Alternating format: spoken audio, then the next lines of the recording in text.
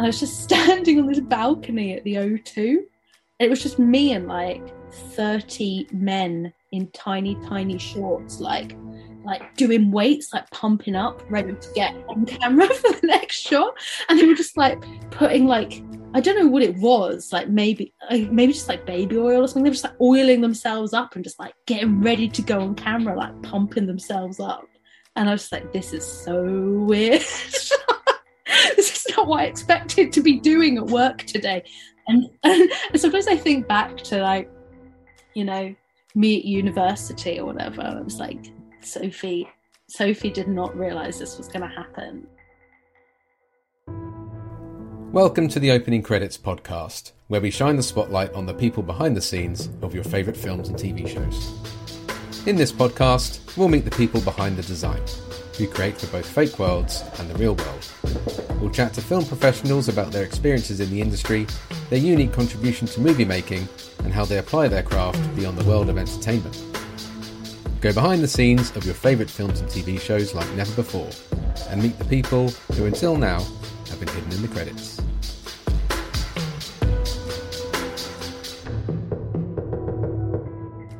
Hello, welcome to another episode of the Opening Credits podcast. We're back after our 2-episode premiere of the podcast last week. So if you listen to those episodes and you're back for more, it's great to have you here. If you are enjoying the podcast, please leave us a review or rating on your platform of choice. And don't forget to give us a follow on Instagram too, as each week we share the work of our guest on the podcast which we talk about during the show, including their own special take on the opening credits logo. So make sure you check out the Instagram after each episode at Opening Credits. This week, my guest is Sophie Powell, who has designed for a huge variety of films and TV shows, including Rocketman, Black Mirror, Transformers, and Last Night in Soho. In this episode, Sophie talks about the difference between working in movies and TV, and how she finds time between her busy schedule to design for small businesses and sell her own designs on Etsy. Sophie also talks about building the world of Rocketman, the beauty of bad design, and her weird and wonderful experience of working on Fighting With My Family. This was a fun chat with Sophie. I hope you enjoy it. Sophie, your list of credits on IMDb is so long and varied, I don't really know where to begin. I mean, you've got 4 this year already, and you're working on something at the moment. I'm kind of ready for a holiday, to be honest. But yeah, I was going to say. I can't go just yet. In the new year, I'll have a break. Yeah, it looks like you deserve one. I mean, it's a real mix of stuff across both TV and film. Yeah. Am I right in saying your first big film, though, was Transformers? Yes. Transformers 5. Yeah, that's the one. The one that obviously everybody's watched.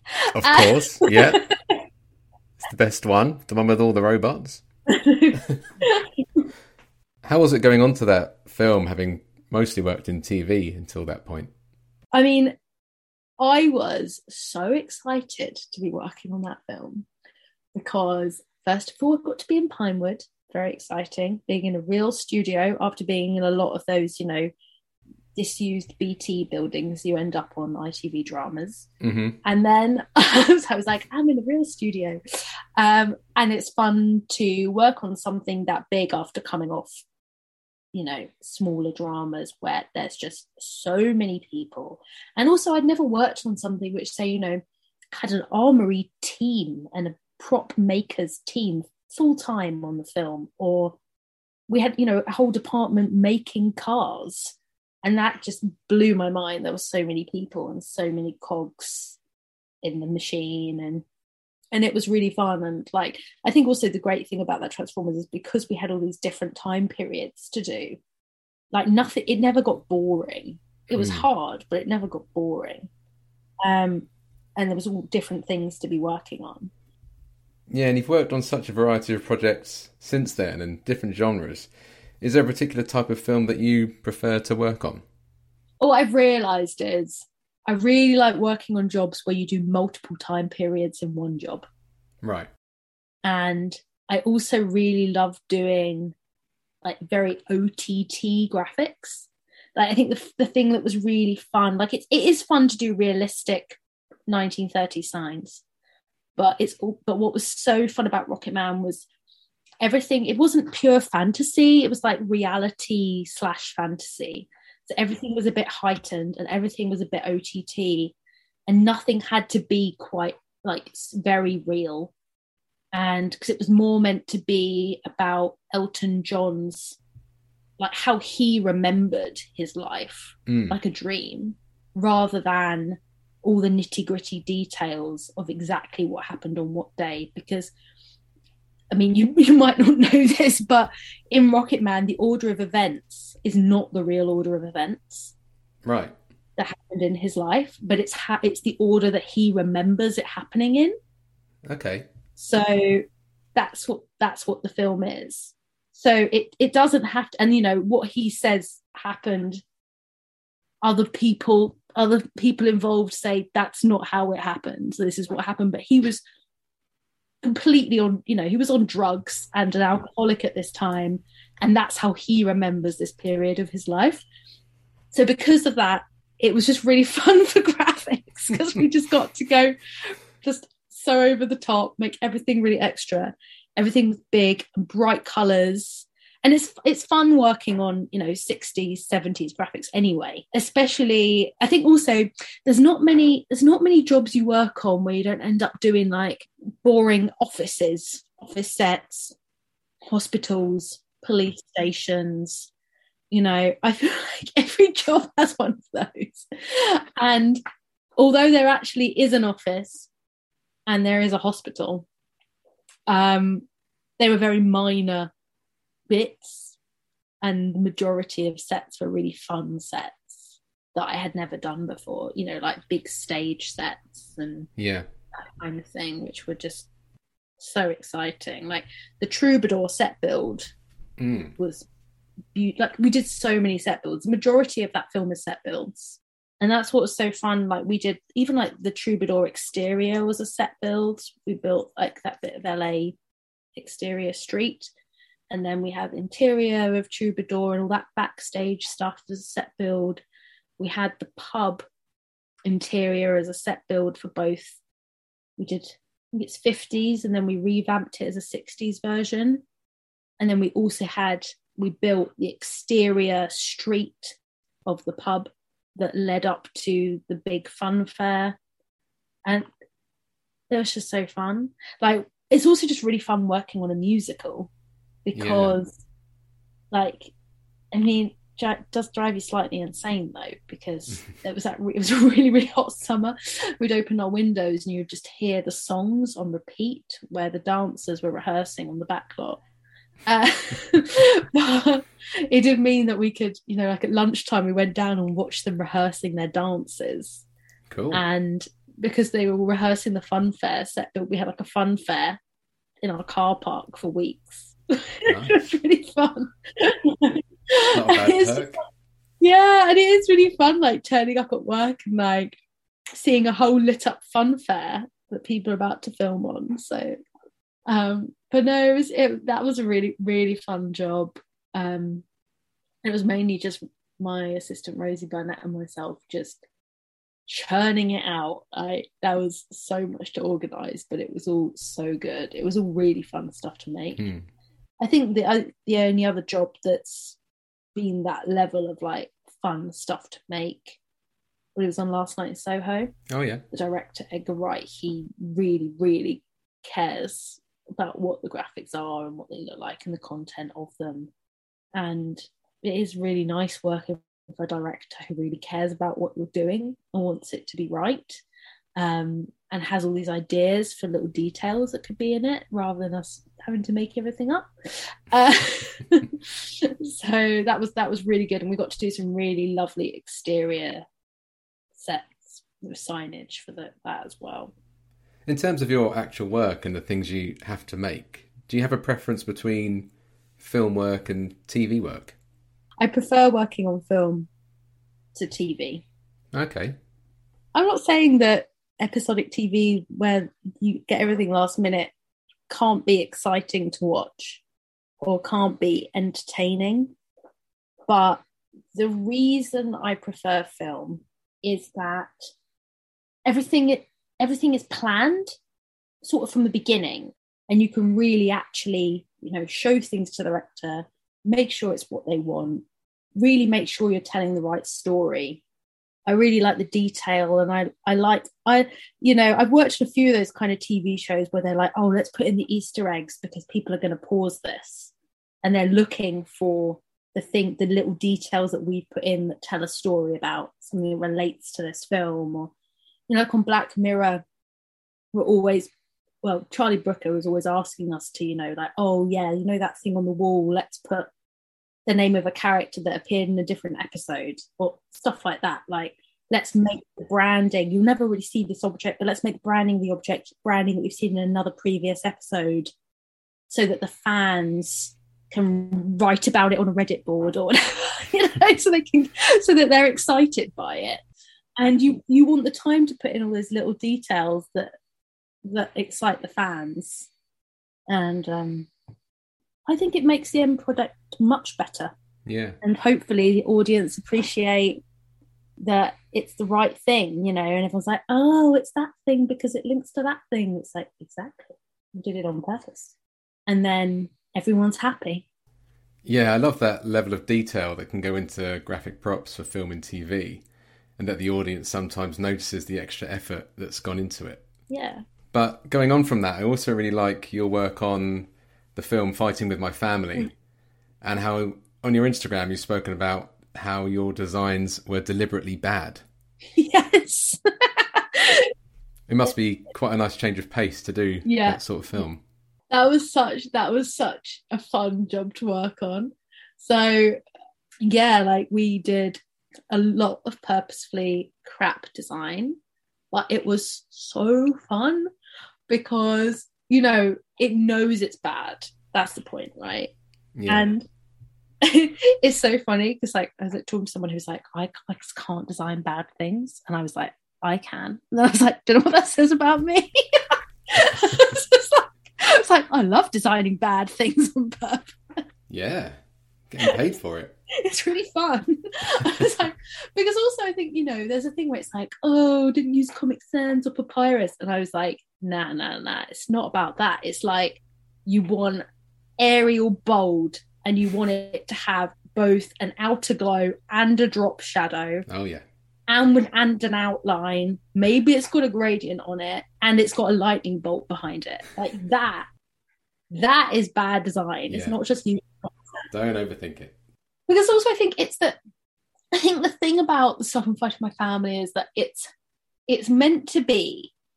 It's not just meant to be like someone who accidentally has done some bad design. Do you know what I mean? It's not somebody who like has used Word and has done it in Papyrus because they think, oh, that's a lovely font. It's not about that. It's about someone who's gone so OTT just with bad taste. Yeah. Like they can use, like they've used maybe Photoshop when they're at school. They've been taught how to use it, and they've just applied all the effects possible. And they're like, yes, this looks great. Nailed it. I absolutely nailed it. But like, yeah, let's multiply that layer. Look what I can do. I can know what the multiply button does. Do you know what I mean? Like, it's like they've like mushed they've used everything. They've used it all at once to make one, I should say, fantastic design. But like fantastic because it's just so much, and it's just not. It's more like early 2000s, like design, rather than nowadays when everything's so minimal. It's like, no, add a drop shadow to that. I want drop shadows. I want glow effects. Put some caution tape across the lettering. It was so bad, but so fun. Yeah. It sounds like how I imagined it would be working on that film too. We did do the funniest photo shoots of my life on that film as well. Oh yeah. And we had this, I honestly can't remember his name, but we had this professional photographer in who shoots like everyone in the UK who's a wrestler. He does their professional photo shoots. Okay. So we had all of them. Yeah, so like they went like the set decorator and production designer went to a real wrestling match and met some real wrestlers, because they were also like, I think they were going there to try and get extras and things like this, and get the vibe Mm. And they met this photographer guy, and he was like, he is the guy we have to get to do these photographs of the actors, because all his portfolio is just like amazing. It's just those typical wrestling poses. It's like people like growling and like pulling like angry faces, like they're gonna punch the camera, and like and like doing like, I just don't even know how to describe it. Like, yeah, like growling, like big, like flexing their muscle poses, or like just do the most ridiculous stuff I've ever seen in my life.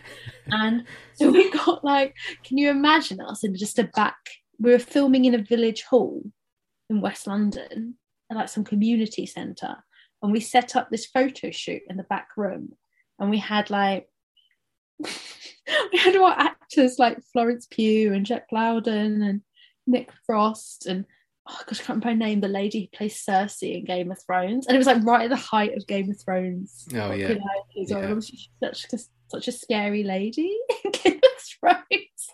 And then we had them in like lycra, like she was wearing like a lycra and fake fur reindeer outfit, like a bra and hot pants. Yeah. And there's like Jack Lowden was like wearing tiny little gold lame lycra shorts, like the most hilarious outfits. And then we're putting all these quite famous actors together on this like bright white backdrop doing roaring faces and like fake punching poses and like getting on each other's backs and like just doing the most like hilarious things, honestly. And then we had all these background extras come in and take photos as well, and then we all just like greased up to do these roaring poses. And I was like, this is a brilliant day for the memory bank. That's a good day in the office, that, isn't it? It's so funny. And then I had to go back with all those photographs, cut them all out, put a glow effect on them, put them on a blue background, and add some lightning. And I was like, job's done. Nice, yeah. Great graphic. Go down the pub. It's like a successful graphic day. It sounds like the kind of film where you must be at work and think to yourself, how is this my job? It was so ridiculous. And like, even just like being on set, standing around, like, I think I was like, I got kind of stuck somewhere. You know what you do? Like I was one side of the camera. I needed to get to the like out through the set to get out the other side, but I couldn't, so going for a take. And I was just standing on this balcony at the O2. Right. It was just me and like 30 men in tiny shorts, like doing weights, like pumping up, ready to get on camera for the next shot. And they were just like putting like, I don't know what it was, like maybe just like baby oil or something. They were just like oiling themselves up and just like getting ready to go on camera, like pumping themselves up. And I was like, this is so weird. This is not what I expected to be doing at work today. And sometimes I think back to like, you know, me at university or whatever. I was like, Sophie did not realize this was going to happen. Yeah, I'm sure she didn't. But happen it did. And you've done so many projects now that appear to be back to back. Do you ever find the time to do any design work in between your work on film and TV? So, I mean, maybe it looks like it's been back to back to back, but there are definitely some gaps I've had. I have done sort of more real worldy things in between. So basically I do some graphics work for florists, which is really fun because I get to do some nice illustrative work. And obviously it's still for a client. It's not, you know, when you're working on a film, the production company or the director or your client, but there's so much to do. You don't get to spend that much time on any one particular design. Whilst I'm working on the floristry company's work, I just spend a lot more time doing one particular poster. Yeah. Also. And it is nice to sort of do a deep dive into one thing every now and then. But doing the floristry work is really fun, and it lets me do some illustrative work that I wasn't typically getting to do much in my film and TV work. I think like it depends what projects you're working on, because I have worked on some projects which are really illustrative, but generally I'm doing a lot of computer-based work and not much drawing. But I think like I always wished I was doing more. And I did do I've done some events in between doing film stuff. I do commercials, which is just a bit different pace.